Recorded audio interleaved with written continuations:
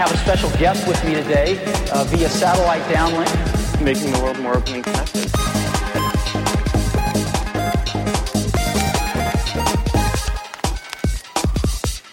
Welcome to the Today in Tech History podcast, where you learn about a few tech-related events that occurred today, October 1st, from history. On this day in 1882, Thomas Edison's first commercial hydroelectric power plant began operation on the Fox River in Appleton, Wisconsin. On this day in 1954, the USS Nautilus, the first nuclear submarine, was commissioned at Groton, Connecticut. On this day in 1980, Xerox published the version 1.0 specifications for Ethernet in conjunction with Intel and Digital Equipment Corporation. On this day in 2014, Microsoft announced its next operating system would be called Windows 10, not Windows 9, and would arrive sometime in 2015.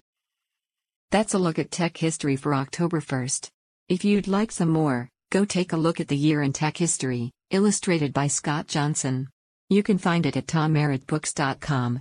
Help support the show by reviewing us on iTunes or your favorite podcatcher. Thanks, and tune in tomorrow for an all-new episode of Today in Tech History.